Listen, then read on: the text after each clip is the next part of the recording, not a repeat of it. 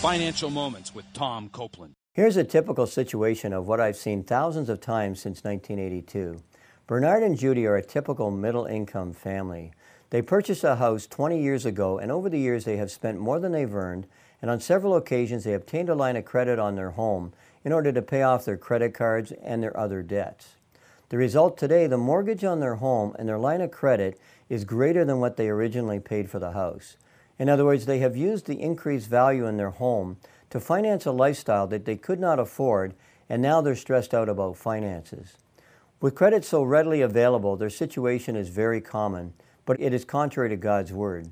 God discourages debt, and God admonishes us to plan and save for future needs, including paying down all debts as well as your mortgage. In order to avoid these problems, learn God's Word on finances from the resources on our website at copelandfinancialministries.org.